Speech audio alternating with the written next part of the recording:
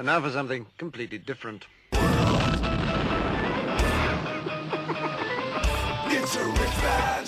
Forget everything you've been told by others before. Get ready for the real deal, the full story, real talk about money, markets, life. Now, it's The Real Investment Show with Lance Roberts, presented by RIA Advisors.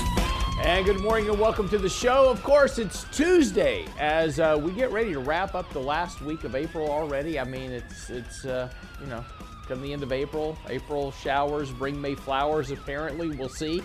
All I know is we've got a lot of pollen and June bugs already. So everybody's off their clock. That's what April brings you. Everybody's off their clock right now. June bugs out in April. Dogs sleeping with cats. I mean, it's terrible. You know. Oh, don't forget the love bug infestation. Yes, and the love bugs and the pollen. Yeah. So yeah, it's hey, welcome to Texas. Anyway, lots of stuff going on. Yesterday was interesting from a couple of standpoints. First of all, Elon Musk, of course, had made the bid for Twitter at $54.20. Now, you drop the 5, you get his very famous 420 marker, which is one of his things that he does quite often, throws out numbers always at the 420 level. So $54.20 was the bid for Twitter, of course. Remember, Twitter immediately rejected the bid and launched a poison pill.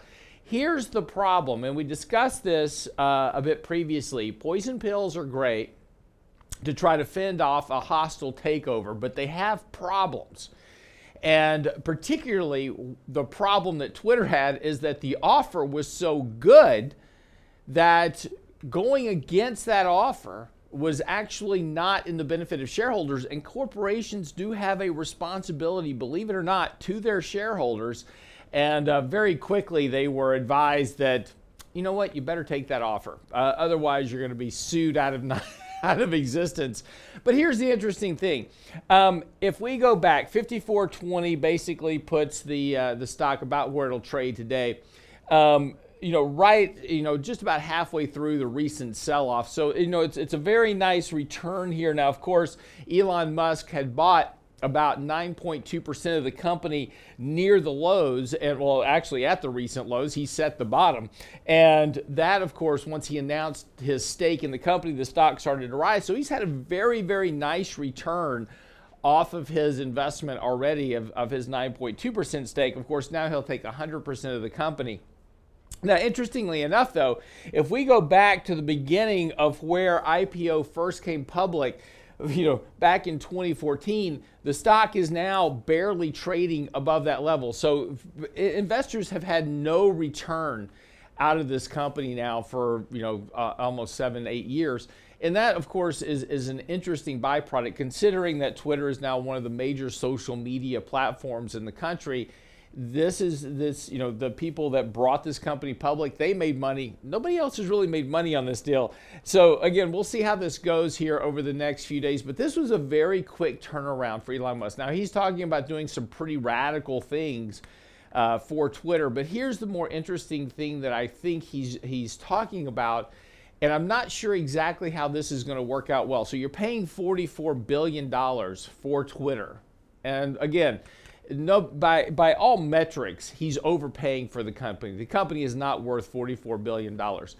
But he wants to take the company private. Here's the problem I see with him taking it private, and I think he'll opt out of that decision ultimately and leave it a public company, because the $44 billion is a function of price of the shares times the number of shares. It's called market capitalization.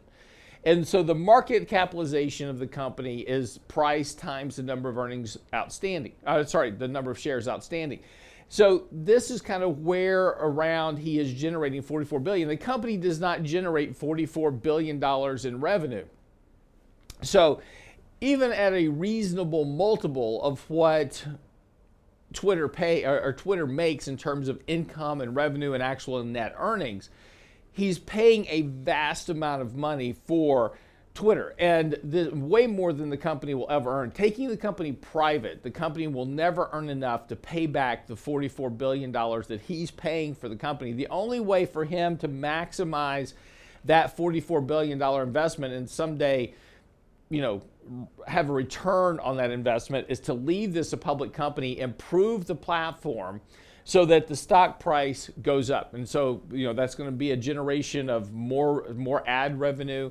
Of course, with his personality, maybe he can do this, but attract more advertisers to the site. This is how Twitter makes money. It is through the advertising and through the other platforms they have, subscription services, etc. That's how these social media companies make money. And if Twitter's ever going to grow to the point that it can support a $44 billion valuation, it'll have to stay public. So he may take it private initially, and that would not be a surprise as he kind of retools the platform and does whatever he's going to do with it, and then bring it back public ultimately down the road at some point to capitalize on that investment. Could very well be the strategy as well. So he has a very small family office that runs his basically his net worth in Austin, Texas, and the guy that runs this family office was his Morgan Stanley investment banker that's helped him along the way with most of his deals. So I'm sure there's a strategy being put in place right now, potentially for either taking the company private now, retooling the platform, taking it back out public, and that's where he could maximize his value. Take the $44 billion, he comes out public again, raises another $60 billion in the public offering, gets his money back, right? So that's how he potentially works through this process to create a profitable return. This could be probably a 12 to 18 to 24 month process to try to figure out how to turn the company around. Some of the things that he's talked about, of course, is turning the Twitter offices into a homeless shelter. That is funny, but it's also a statement as to really the culture of the company. Inside that company, there was a recent article about written on Yahoo Finance. The author had gone out to the Yahoo offices, to the Twitter offices, and said there was basically no energy, there was no activity, there was really kind of nobody around. You would expect to go into the Twitter offices and there'd be programmers everywhere, programming stuff coming up, but there was no activity whatsoever. The building was virtually empty. And so this is kind of, goes to the point and the heart of the problems of Twitter over the course of the last few years and really kind of reflects in the stock price.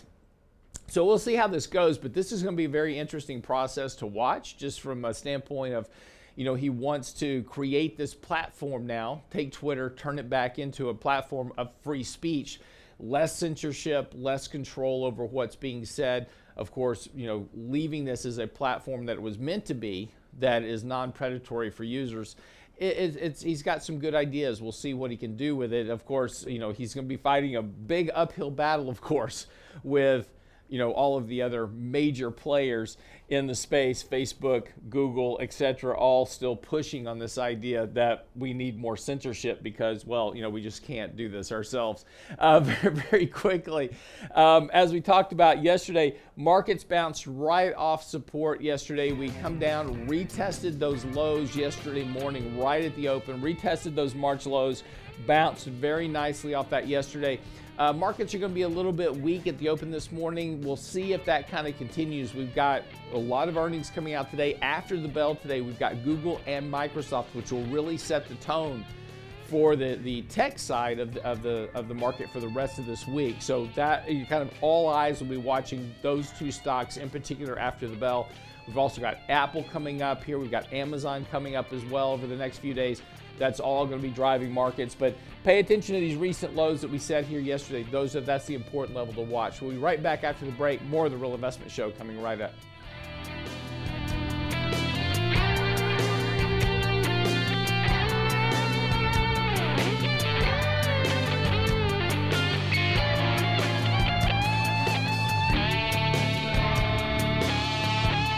Get daily investment news you can use, delivered at the speed of the internet at realinvestmentadvice.com. How do the richest people in the world invest and protect their families? Richard Rosso and Danny Ratliff's next virtual Lunch and Learn on the truth about life insurance will show you how to insure your income, minimize your taxes, and protect your real estate. Thursday, May 12th at noon. The most important insurance policy you'll ever own is the one you'll have when you die. Register now for the Truth About Life Insurance Lunch and Learn at realinvestmentadvice.com. The truth about life insurance with Ratliff and Rosso.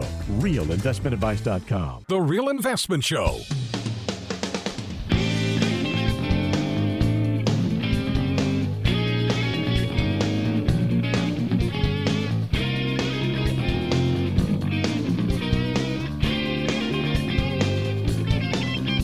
Welcome back to the show this morning. So, interestingly, Donald Trump responding this morning, talking about Twitter, saying he will not rejoin the Twitter platform in the event that his account is unfrozen. Remember, after the whole debacle of January 6th issue in Washington, President Trump was permanently banned from Twitter and has been, of course, working on setting up his own social network. And that's where he's going to be focusing his attention. But he said this morning in a verbal statement he would not be rejoining Twitter. I don't blame him. It's really not worth it. But it is interesting how tone deaf some of these, billionaires that control the world as we know it, really are. I think in a lot of cases, they are surrounded by a very select number of people that all think exactly the same way they do. So they're kind of in this bubble that, the world works the way they think it works, and everybody's completely happy with the status quo. I'm not so sure about that. But Jeff Bezos came out and tweeted out on Twitter that, interesting question, did the Chinese just gain a bit of leverage over the town square being Twitter, because that was what Elon Musk had said Twitter should be. Twitter should be the town square where people can go out, have free speech, say what they need to say, and not be censored, right? That's the whole purpose of, free speech. Within reason, right? Free speech has constraints. You can't go in a crowded theater and yell fire, right? You can't cause damage to other people. But, you should otherwise be able to pretty much state your opinion, right, wrong, or indifferent. And unfortunately, the left has become very engaged in censorship of what they deem to be disinformation. Well, it's always the question is who makes who the arbiters of what is truth and what is not truth, right? What is information and what is disinformation? And just because the information being put out there doesn't necessarily agree with your opinion doesn't mean it's disinformation. It doesn't mean that it's wrong. There's been, climate change has been making predictions, or people have been making predictions about climate change for the last 50 years. You know how many of those predictions have come accurate or become true? Zero. None. We were supposed to all be dead by now.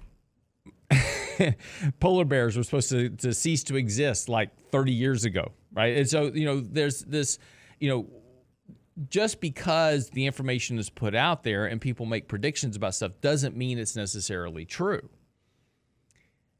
And it doesn't mean that it's disinformation if you disagree with what those opinions are. And the individuals, and this is the whole purpose of social media, the individual is responsible for the information they consume, and it is up to them to verify whether or not they think it's true or not. And if you don't think it's true, if you think there's some guy putting stuff out there, like some financial guy on the radio putting out things about the markets is full of it, well, that's your choice, right? He's probably wrong anyway. Usually is. Anyway, Jeff Bezos wading into the foray. Interesting question. Did the Chinese government just gain a bit of leverage over town square? You got to be careful when you put stuff on Twitter, because the one thing that is true about Twitter is that it never forgets. And it only took about 37 seconds before people started responding. How much leverage does China have over the Washington Post, which is, of course, owned by Jeff Bezos, given the percentage of goods sold on Amazon that are dependent on that country for supply? The way the Washington Post disses India, I'd say a lot, but it could be an entirely independent prejudice. Then there's a clip from Amazon, a news headline. Amazon agrees to allow only 5-star review for President Xi's new book in China. So Amazon agrees that only 5-star reviews will be allowed on President Xi's book. Why? Because they want to sell product in China. And if you don't, make President Xi happy, well, you're not selling stuff in China. In fact, you're not in China, and they're not selling stuff to you. So exactly the point here being just how much leverage does China have over Amazon? And this is why you've got to be careful about the things that you say. Did the CIA previously gain leverage with the D.C. local discussion via WAPO, pot and kettle? Amazon to ban the word union on its new worker chat app per internal company documents leaked. Other banned terms include living wage, slave labor, harassment, and restrooms. And this is all banned by Amazon. They didn't want that on their internal chat, right?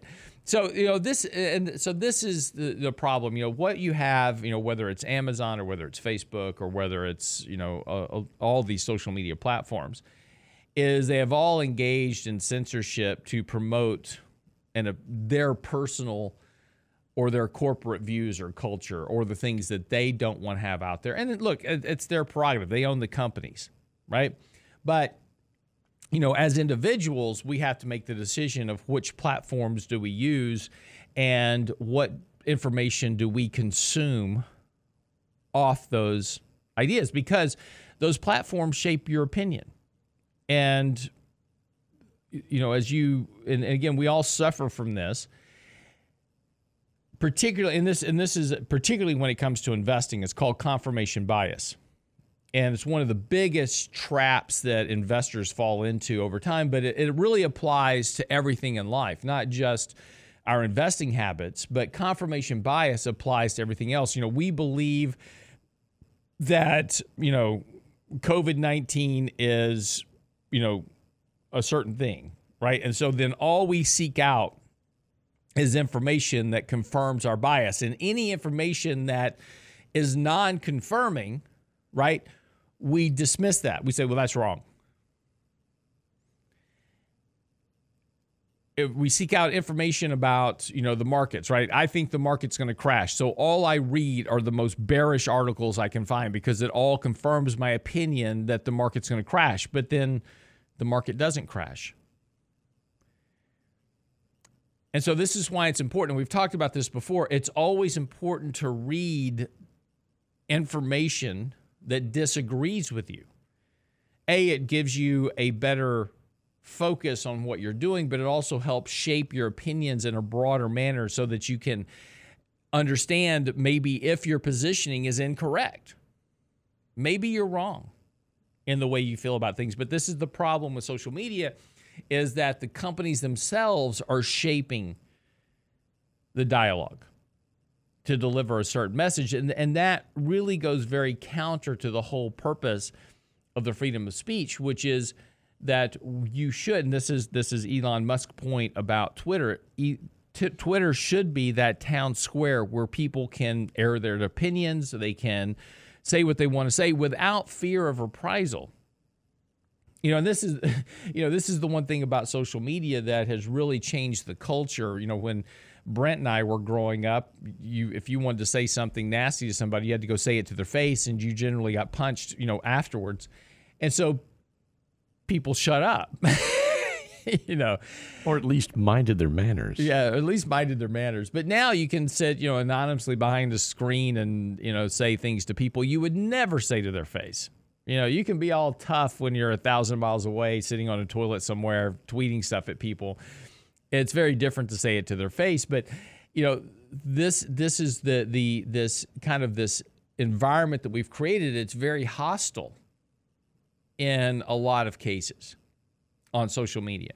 We read articles about teens being, very depressed and stressed and harassed because of social media, about the way they look, about the way they think, about the way they dress, whatever it is. But this is the culture that we've allowed to happen. And, the point that, Elon Musk is working on is trying to create, his idea is to create a town square where people can air their opinions without being harassed. It's going to be a tough challenge, but it'll be interesting to see how it goes. Other news out this morning, Ford is now starting today is their kickoff of their F-150 production for the electric F-150. General Motors out this morning also announcing that they will start producing an all-electric Corvette, which will be interesting. One of the reasons I buy a Corvette is so my car will be faster than everybody else's, but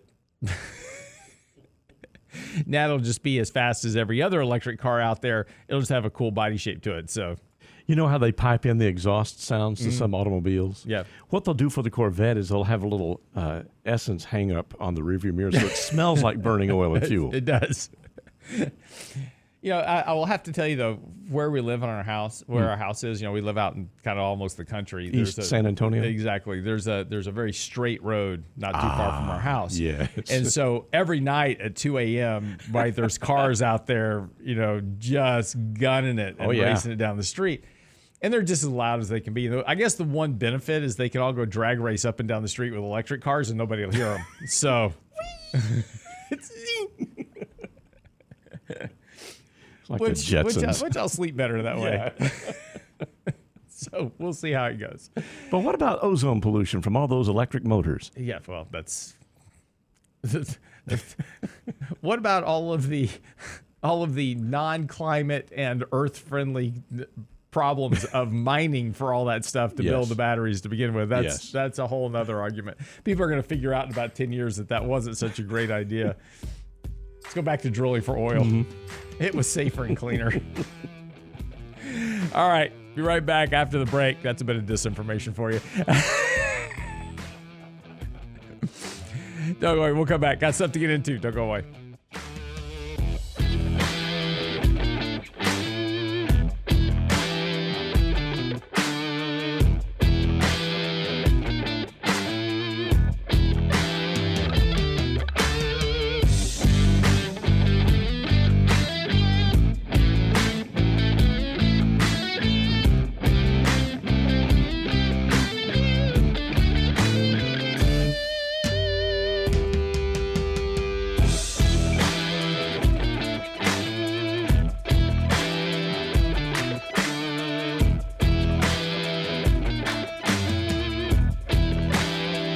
The Real Investment Advice blog. It's required reading for the informed investor. Catch it today at realinvestmentadvice.com. How do the richest people in the world invest and protect their families? Richard Rosso and Danny Ratliff's next virtual Lunch and Learn on the truth about life insurance will show you how to insure your income, minimize your taxes, and protect your real estate. Thursday, May 12th at noon. The most important insurance policy you'll ever own is the one you'll have when you die. Register now for the Truth About Life Insurance Lunch and Learn at realinvestmentadvice.com. The truth about life insurance with Ratliff and Rosso. Realinvestmentadvice.com. You're listening to The Real Investment Show.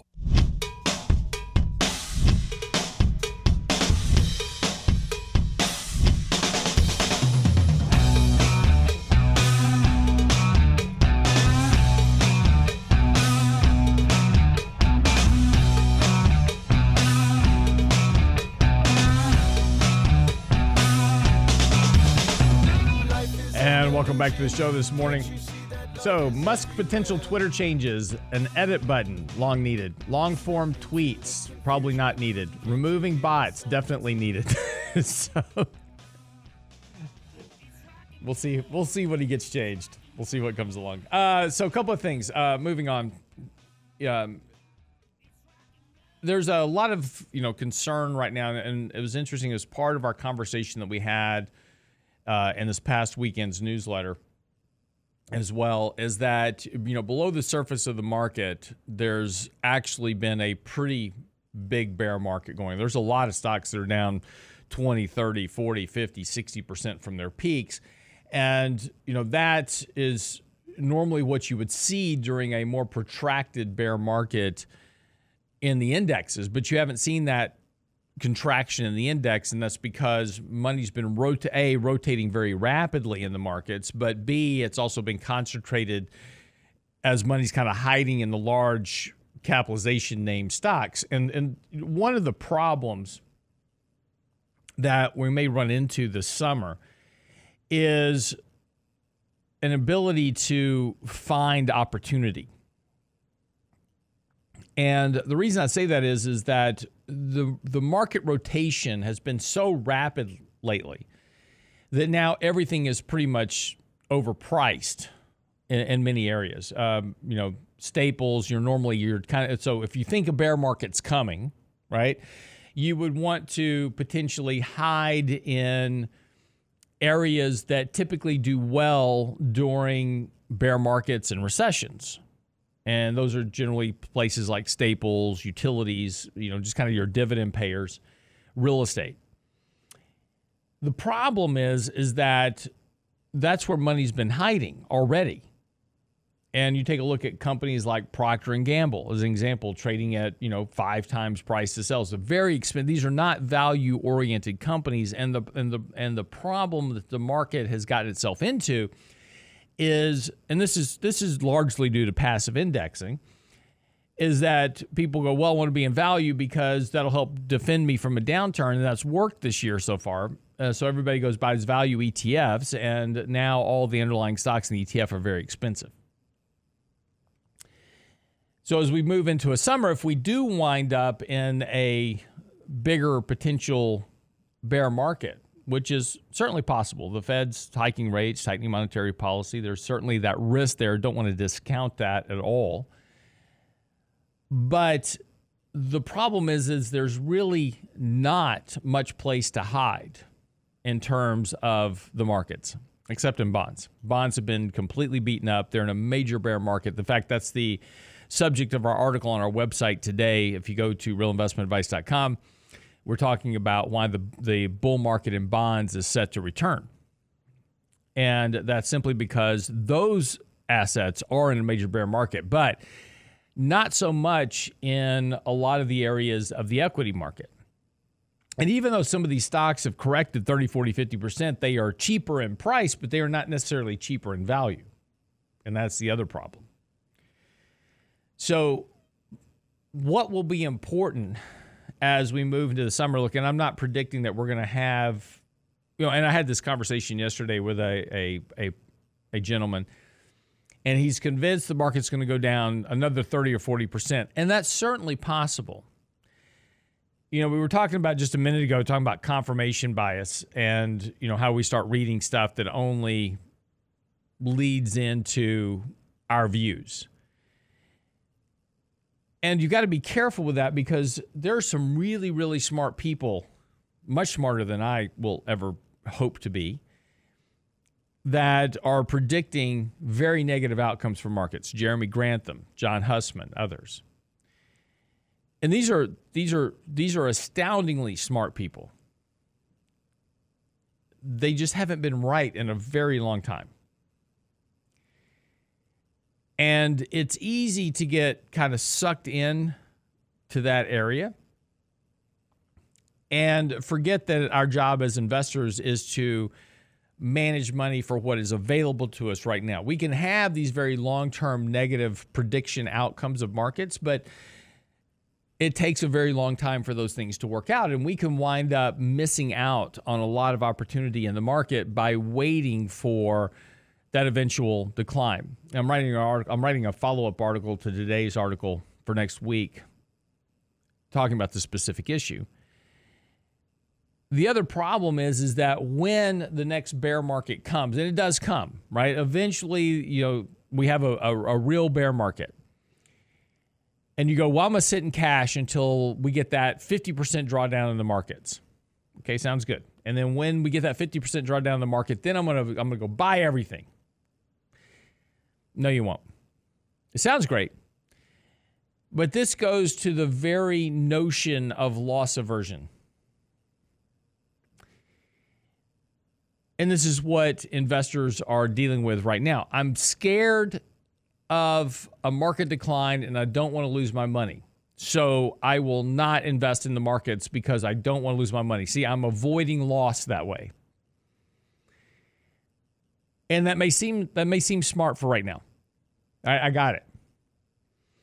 Here's the problem, though. You're worried about the market declining, so you won't invest. Okay. And then the market does decline. It goes down 20%. Aha, I was right. Goes down 30%. See, told you. I'm a genius. 40% down. I am incredibly smart. This market's going to go to zero. And see, the problem is that now you get yourself on the other side of the problem saying, okay, I have now avoided loss, and I definitely don't want to get in now because this market's going to continue to go lower indefinitely. And so you don't get back in. And then the market begins to recover. And as the market begins to recover, then you go, okay, well, it's just, that's a reflexive bounce. And every time it's bounced before, it just goes lower. So I'm going to stay out. And then the market keeps going up. And then you say, okay, well, next time it pulls back to, the previous bottom and retest those lows, then I'll get in. And then it doesn't. And then it goes up more. And then, well, now the market's overvalued. So when it crashes again, I'll get in the next time. And you never get in. And look, and how do I know this is a true statement? Because we have people come to our office literally all the time that have been out of the market since 2009 for that very reason. And they're like, I'm all in cash. What do I do?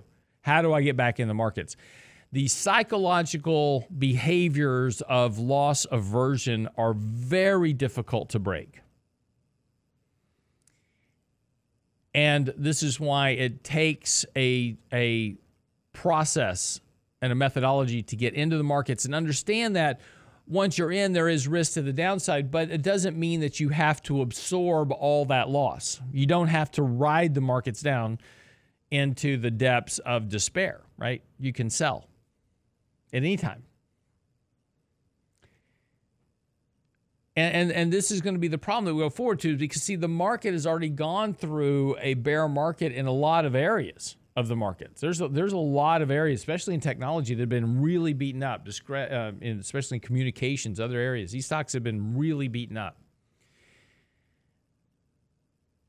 We talked about before is that in 2020, we're talking about nobody wanted to buy energy, so it's probably a good time to buy energy. Now everybody wants to buy, the inflation stocks. Now that trade looks to maybe be topping. So where does money rotate to next? And that's kind of the big problem is where is this next rotation? Are we about to move from the inflation trade back to the deflation trade? Is the peak of inflation now behind us? And is now the time to start looking at moving more towards that deflationary trade as we get later into the year? A lot of people are talking about stagflation, which is low economic growth with high inflation. That doesn't last very long. You really can't have stagflation for very long. And the reason is that the inflation kills consumption. Consumption leads to slower economic growth. So you temporarily have this high inflation measure with slowing economic growth. So it seems like you have stagflation. But the longer that goes on, the more drag you have on the supply-demand imbalance, demand underperforming the supply, and prices fall. So eventually, stagflation becomes deflation until inflation catches up with lower rates of economic growth. And that's just the history of it all. There's a very high correlation historically between inflation and economic growth, as it should be. Interest rates follow suit.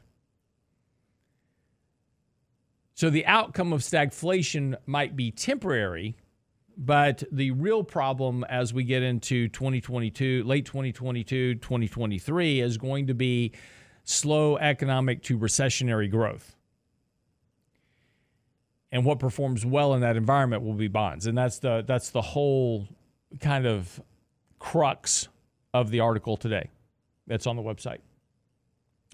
So when we come back from the break, we'll wrap up the show. A couple other quick topics here. Get you on your way for the day. I'm your host, Lance Roberts. Get by the website, realinvestmentadvice.com. Our blog post on why the bull market in bonds is coming back with a vengeance on the website now, realinvestmentadvice.com. Don't go away.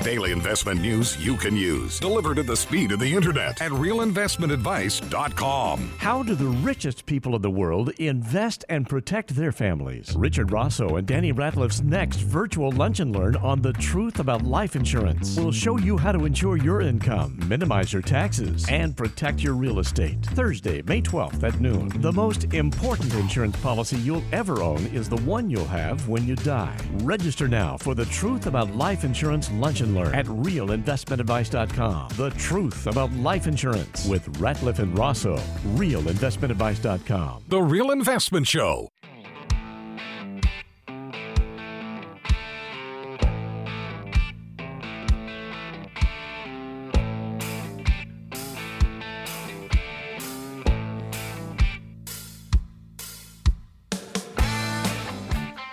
And welcome back to the show. So there's a new Nicolas Cage movie coming out.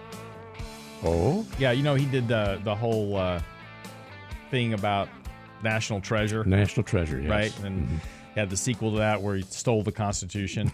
So there's a new script in the works. According to a group of treasure hunters, they are suing the Department of Justice over several tons of buried Civil War-era gold that they claim the FBI may have found and absconded with.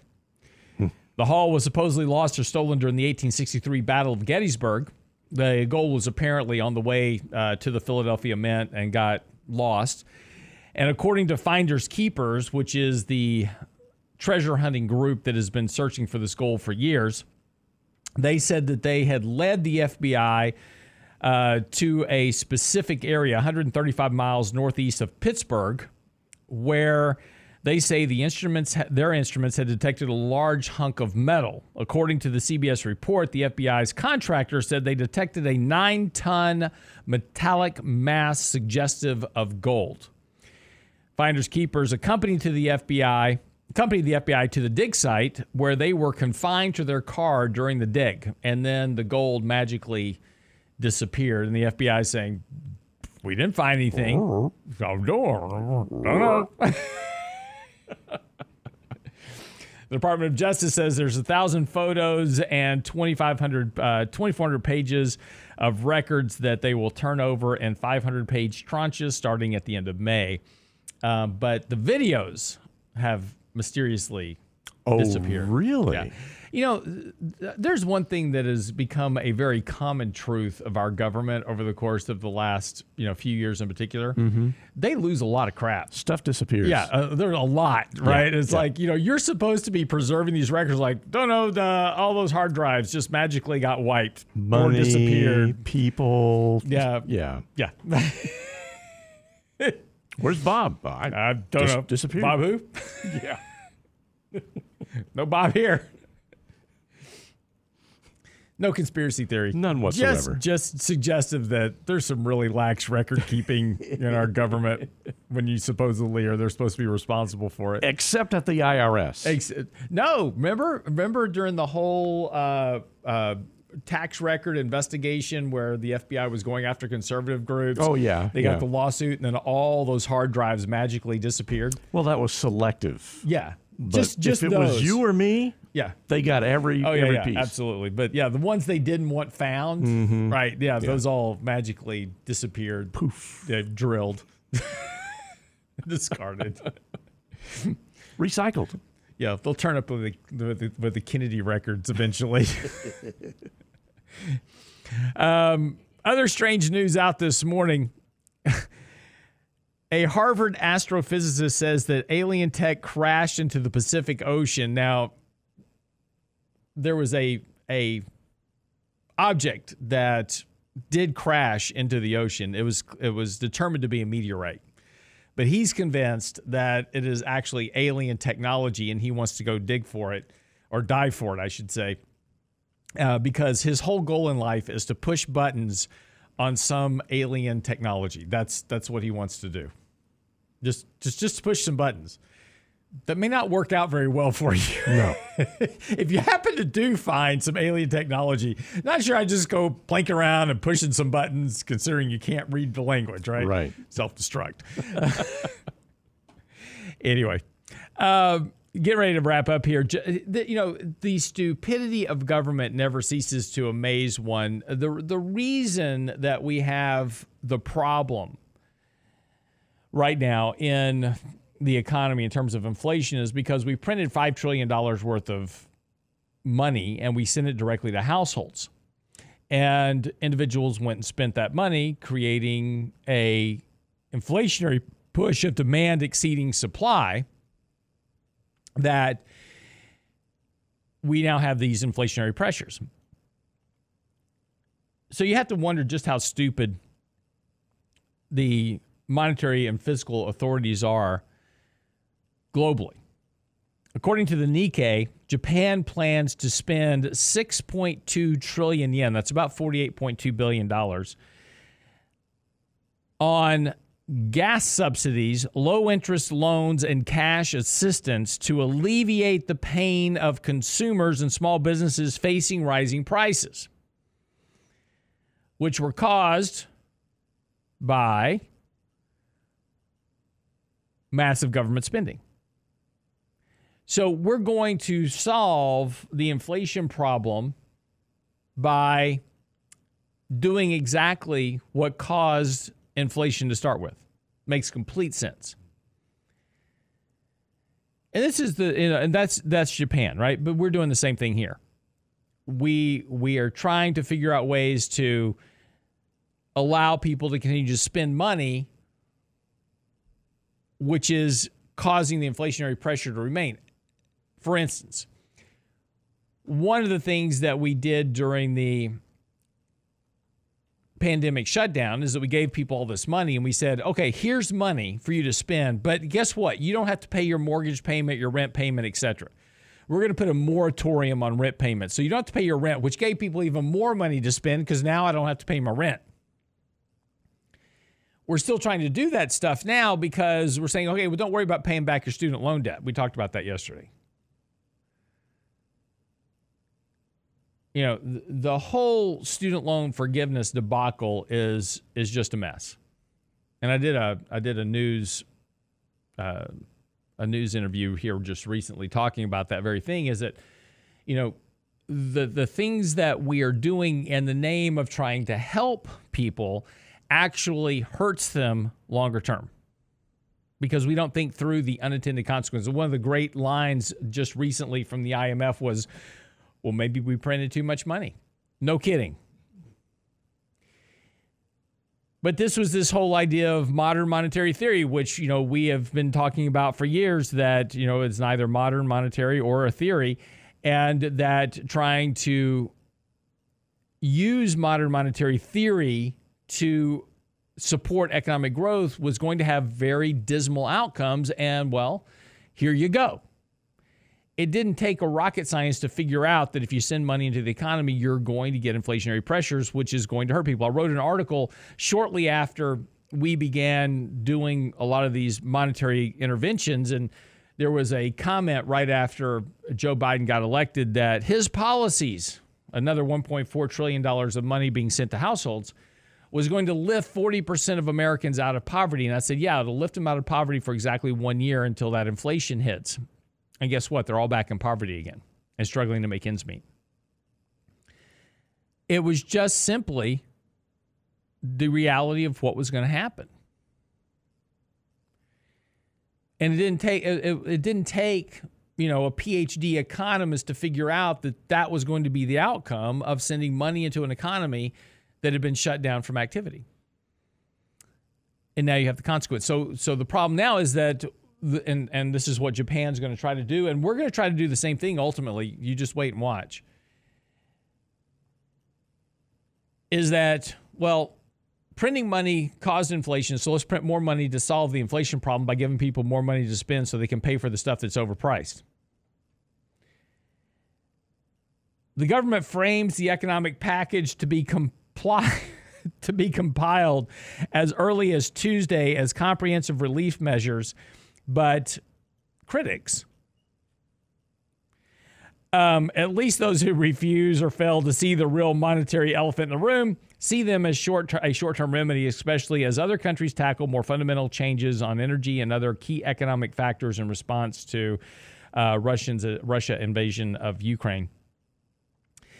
But here's the kicker. To pay for the package, the government will request 2.7 trillion yen under the supplementary fiscal 2022 budget to be drafted by the end of the current parliamentary session. It will secure another 1.5 trillion yen from its own reserves funds. Together with private sector contributions, the entire package expected to total 13.2 trillion yen. The largest portion of the government spending will fund the response to surging oil prices. To limit the increase in gasoline prices, the government will raise its maximum subsidy to oil distributors to 35 yen per liter from 25 yen. The new package includes about 2 trillion yen in measures. So the point about this is that here's a country, and if you want to know, and this is another big reason for our bullish stance on bonds, Japan can't have interest rates much above zero because they can't support it. And now they're going to issue more debt to do this, and they have to keep those interest rates near zero. So if you want to know ultimately where the 10-year Treasury rate is going, it's going to zero. There's a very long-term correlation between the Japanese JGB and the 10-year Treasury note. And we're eventually heading down to the same level as the Japanese JGB. And this is because of the debt, ultimately. One of the big problems that the U.S. has right now on a budgetary basis is rising interest rates, because that's increasing the amount of money we have to spend on servicing interest and servicing debt. So eventually, in order to continue to fund government programs, government operations, the pressure to push rates lower will continue. But the debt itself is deflationary, and eventually we wind up back right where we started.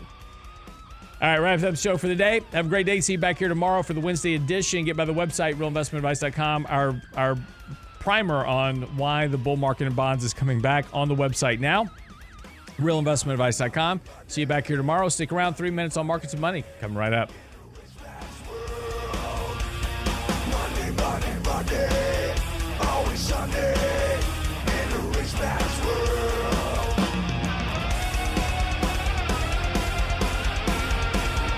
All the things I could do if I had a little money. It's a rich man's world. It's a rich man's